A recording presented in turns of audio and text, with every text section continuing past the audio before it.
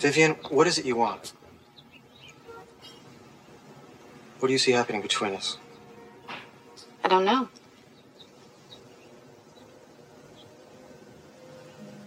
When I was a little girl, my mama used to lock me in the attic when I was bad, which was pretty often. And I would pretend I was a princess trapped in the tower by a wicked queen. And then suddenly, this knight on a white horse with these colors flying would come charging up and draw his sword. And I would wave, and he would climb up the tower and rescue me. That scene is from the movie Pretty Woman, starring Julia Roberts. Julia Roberts plays Vivian, the hooker with a heart of gold in the movie. It's a very popular movie. Sadly, it did a very poor job of presenting the heartbreak of that life of prostitution. Vivian in the movie is presented as being very confident, very in charge. And the reality is, nothing could be further from the truth for those that are trapped in that life. But in that scene, in that brief moment, we're reminded that Vivian was once a little girl. And that little girl had hopes. And that little girl had dreams. That little girl also had challenges. And that little girl knew abuse. But she had a dream. And Vivian's dream is still, it is not fulfilled. No little girl grows up with the dream of that lifestyle. No little girl grows up with the dream of selling herself to survive. There is so much that has to be broken before that happens. Broken families, broken lives, broken hearts, broken dreams. You have to lose everything and then lose yourself. And for so many trapped in that life, there is nowhere else to go. There is no home to go home to. And in fact, there's that overwhelming feeling that home is the one place where you are not wanted. A few years ago, I was driving down the road in a big city nearby, big town nearby. And I'm driving down the road with some friends of mine. We're going to a church service. We're going to go to a worship service. We're having a great time. And as I'm driving down the road, the car in front of me, suddenly I see brake lights, and the car comes to a stop. And so I had to come to a stop. And this woman walks from the sidewalk on the side of the road. She walks over to the passenger side, and she leans in, and she starts talking to the driver. Now, I'm from Kansas, Illinois. I know exactly what's going on. These people are obviously friends, and they haven't talked to each other for a while. So just like around here, every now and then, someone in front of you will stop and they'll talk to someone. They're having a little conversation. In my head, they're just friends having a conversation. They're probably talking about the crops, right? That's what you do, or high school sports. I don't know. And so my plan was to just tap on the horn a couple times and say, hey, I appreciate that you've just run into your friend, but could you move this conversation to the side of the road instead of in the middle of this 4-lane highway? And as I'm preparing to tap on the horn, my friends say, Brett, don't. That's a business transaction taking place in front of you. My small town sensibilities told me something else, and suddenly my eyes were open, and I saw the ugliness of it. I saw how vile that was. No little girl dreams of doing that. No father wants that for his child. And so when God wanted his people to understand just how far they had fallen, when he wanted his people to understand how broken they were and how much they had broken his heart and how broken their relationship with him was, he called his prophet Hosea not just to preach, but to live out a message. He called Hosea to be a blunt example of what their sin had done to their relationship with him. He called Hosea to go and marry a prostitute. We're going to look at the first chapter of Hosea today, Hosea chapter 1. If you're in your Bibles, if you're still trying to find Hosea, if you made it to Isaiah, Isaiah is a little to the right of halfway through your Bible. If you hit Isaiah, the next book is Jeremiah, and then there's a little book called Lamentations, and then there's a big book called Ezekiel, and then Daniel. You know where Daniel is, and then Hosea is next to it. If you're following along in those blue Bibles in front of you, it's page 709 or 751. And if you brought your iPhone with you or your Android phone, whatever you might have, or a tablet, and you've got the Bible app on you, I'd love for you to get that Bible app on there. You can find all of our notes right there. We're going to be in Hosea chapter 1, beginning in verse 1. This story is not about Hosea. And it's not really about Hosea and his wife, and it's not even about Hosea's broken heart, but Hosea's heart is broken. It's about God's broken heart. And it's about the reality that all of us, every single one of us, starts at a place where we're broken also. We all start at a place of brokenness. Now, every book that I've read over the last few weeks as I prepared for these messages, every book I've read has told me that Hosea is one of the least preached books in the Bible, that no preacher would dare preach Hosea. People don't bother with it. They don't read it. They don't preach it. Nobody preaches on Hosea. And it says, every book says the same thing. It's because of the themes in Hosea. It's because of the language of Hosea. It's about the difficult message, and I don't believe that at all. I think there's one reason, and one reason only, that people don't preach from Hosea, and that is that the woman, the prostitute that Hosea goes out and marries, her name is Gomer. What are you laughing at? And when I say Gomer, you're not thinking about a prostitute in the Middle East a few thousand years ago. You're not thinking about a little girl with broken heart, broken dreams, broken family. You're not thinking about that. You're thinking about the Andy Griffith Show. And you're thinking about that mechanic or that Marine from the Andy Griffith Show. So I would lay money on the fact that up until 1960, when the Andy Griffith Show premiered, I bet Hosea got preached a lot. And I think afterwards, preachers just said it's too much trouble. They're not going to think of their minds are immediately going to Gomer Pyle. It's just too distracting now. So let's get it over with. Hosea marries a prostitute named Gomer. And what does the name Gomer mean? We're not really sure what Gomer means. What we think it means complete. And not complete in the sense that she is the complete package as a wife. That's not the sense.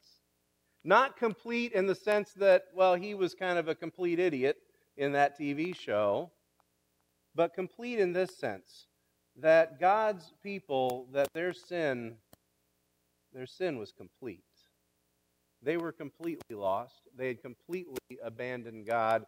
There was nothing that they wouldn't do to run away from God. Your sin is complete. You have failed, and you have failed completely.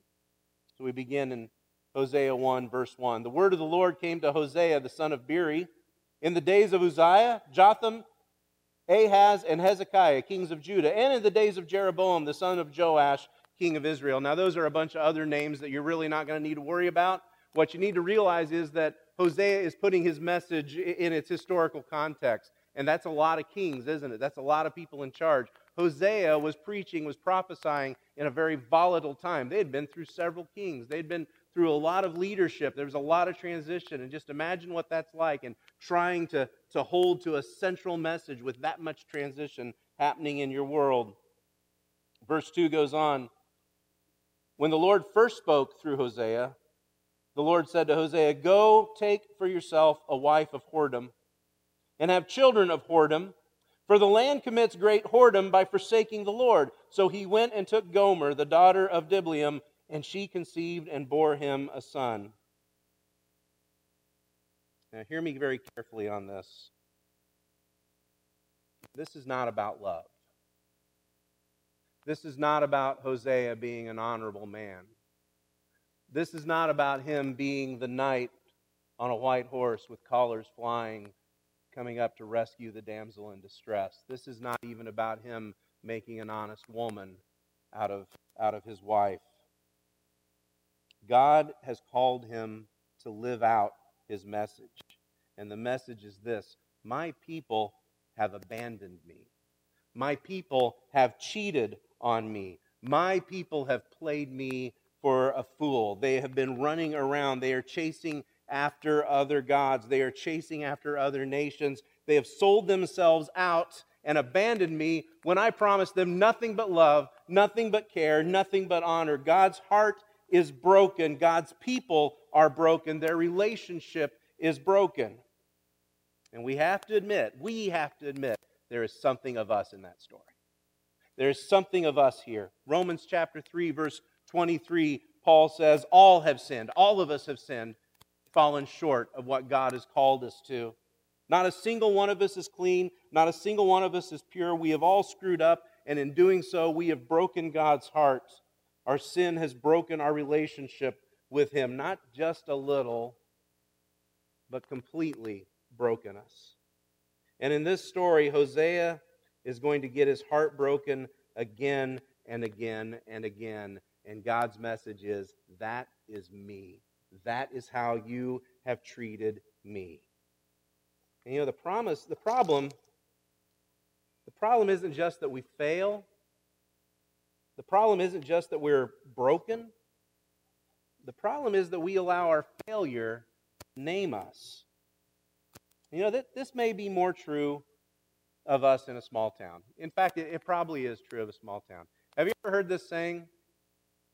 Small towns have long memories. You ever heard that?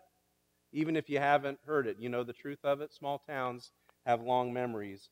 People don't forget the mistakes that you've made in that small town. And on more than one occasion, I've been talking to someone who's made some pretty big mistakes, and what they tell me is, I've got to get out of this town. I've got to get away from here because people don't forget. People don't let us move on, and that is very true. Small towns have long memories. You know what else is true? Wherever you go, there you are. And if your mistakes continue to follow you, there's probably a reason for that. And the reason is likely that one way or another you have chosen to identify with your mistakes. You have chosen to let your mistakes be your identity. You've claimed them. You've chosen them as your own. So verse 2, God tells Hosea, take a wife of whoredom and have children of whoredom. I want you to think about that. What does that tell you about his kids? Whose kids? Can you imagine? Just imagine for a moment we're going to have a guest speaker. Not one of them that is currently coming, but let's say I tell you we're having a guest speaker today, and he's a pretty famous preacher. He's very well known. In fact, he's written a book. You may have read it. It's in your Bible. His name is Hosea, and Hosea comes walking in the back of the church, and he's dragging 3 kids, and he's exhausted. And he steps up to the podium, and he says, sorry I'm late. My wife had to work all night. These are our kids. I think they're our kids. I'm not sure. Verse 3, Hosea, we're told that Gomer had a son. And in verse 4, it goes on and says, and the Lord said to him, call the name of your son. Call his name Jezreel, for in just a little while I will punish the house of Jehu for the blood of Jezreel, and I will put an end to the kingdom of the house of Israel. And on that day I will break the bow of Israel in the valley of Jezreel. And she conceived again and bore a daughter. And the Lord said to him, call her name No Mercy. For I will no longer have mercy on the house of Israel to forgive them at all. But I will have mercy on the house of Judah, and I will save them by the Lord their God. I will not save them by the bow, or by the sword, or by the war, or by the horses, or by the horsemen. And when she had weaned no mercy, she conceived and bore a son. And the Lord said, call his name Not My People. You are not my people. I am not your God. Those names have a lot of meaning, obviously. Jezreel was a valley. It was a valley where a great battle had taken place, a slaughter really. A slaughter had happened in the valley of Jezreel. And many would say that it was a victory, but God says, no, it's not a victory because you shed blood on your own. You shed blood by your own power, not by my power, and you will pay for the blood that you've shed. The other 2 names, the name of the daughter and the name of the son, some of your Bibles translate them just as in their Hebrew names, but my Bible translates them literally. I'm reading from the ESV, and so we have literal translations for the other 2 names, and they are harsh. They are awful. He names his daughter No Mercy. He names his daughter I don't love you. That's what he names her. I don't love you. I will not save you. And you daddies of daughters out there, you daddies of daughters, I don't have to tell you how precious they are to us and how much you want to protect them. But Hosea's message through his daughter was, there is no mercy for you here. And his younger son, he names his younger son, you are not my people. Can I be blunt? He names his youngest son bastard. You're not my kid. I'm not your father. You don't even look like me. That's the name that he gives to his youngest son. Now, notice we don't hear Hosea's voice in this. We're not hearing Hosea's voice at all. We're just hearing what God told him to do. But I guess as a father, I can imagine his heart breaking as he says to his kids, I don't love you. You're not even mine. You're a failure. And I imagine that not just because I'm a father, but I imagine that because Hosea is speaking for God, and he's expressing God's heartbreak for his people. I don't know, have you ever been to that point where you failed so miserably that you wondered, does God even love me anymore? Have you ever been to that point where you thought, could God even love me? Could God even care for me? I have screwed up so much. I have failed so bad. How could anyone love me? You see, this isn't all there is to Hosea's message, because there's a promise here also. And Hosea's message, the complete message we find is that God's promise is greater than our failure. God's promise is far greater than our failure. Long before God's people abandoned him, there was a promise. Long before they hoarded themselves out on idols and false gods and feeding their own lusts and chasing after other nations, long before any of that, God had made a promise. And unlike us, even at our best, God keeps his promises. And if you went all the way back to Genesis chapter 22, you would find this conversation between God and Abraham. Abraham, not just the father of the Jews, but Abraham, a man of whom we're told he was God's friend. He was the friend of God. And God said to Abraham in Genesis 22, verse 17, I will surely bless you. I will surely multiply your offspring as the stars of heaven and as the sand that is on the seashore. And what we have to remember is that promise does not just come from God. That promise comes from God's faithfulness. It's not about our ability. It's not about the people of God's ability to be perfect. It's about God's perfect love for us. And so even in those moments when you've said to yourself, I am a failure, I have blown it, I am unlovable, no one would want me, no one would claim me, God's promise comes back. And in verses 10 and 11, we read, yet the number of the children of Israel shall be like the sand of the sea, which cannot be measured or numbered. And in the place where it was said of them, you are not my people, it shall be said of them, children of the living God. And the children of Judah and the children of Israel shall be gathered together, and they shall appoint for themselves one head, and they shall go up from the land, for great shall be the day of Jezreel. God says, I can take you. I can take your failure. I can take your sin. I can take you as messed up as you are, or as messed up as you think you are, and I can still keep my promises to you.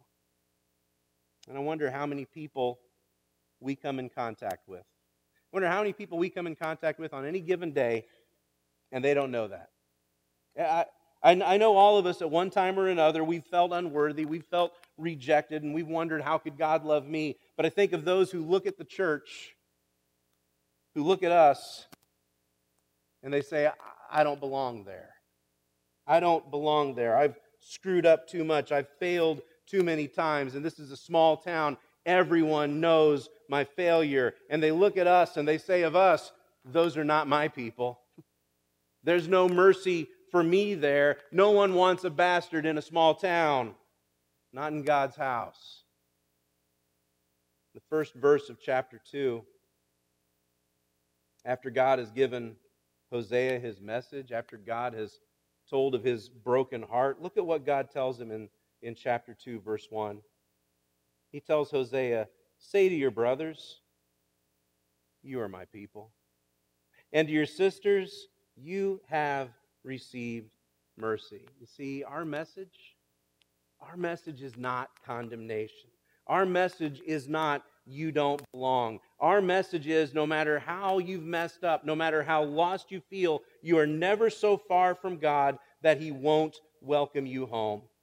And I love how he says it there in verse 2, or verse 1 of chapter 2. He says to Hosea, you say to them, Hosea, you say you belong. You tell them, you tell your brothers they belong. You tell your sisters that they have mercy. And I hope that's the message that our neighbors hear from us. I hope that's the message that our brothers and sisters hear from us. I hope they know that they are welcome here. I hope they feel like they belong to us and they belong to God.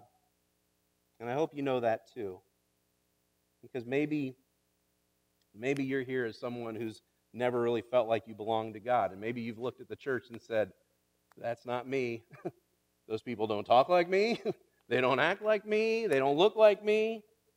I don't look like that. I don't talk like that. And if that's where you've been, I want you to know today, I'm not here to tell you how you ought to behave. Really, I'm not here to tell you how you ought to behave. And I don't even want to be here to tell you how you ought to believe. We'll get to that eventually. But before anything else, I want you to know there's a place where you can belong. There's a place where you belong. I want to make sure you always know you have a place to belong right here. And for the rest of us, I want to challenge us the way that God challenged Hosea.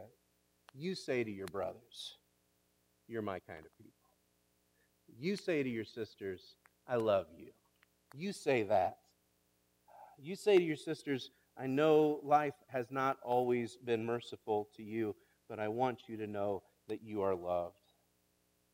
Here in a moment, I'm going to have Donna play. We're going to sing a song. It's an old song. Some of you know it pretty well. We're going to sing a couple of verses of an old song, and we're going to just invite you in that time just to come forward.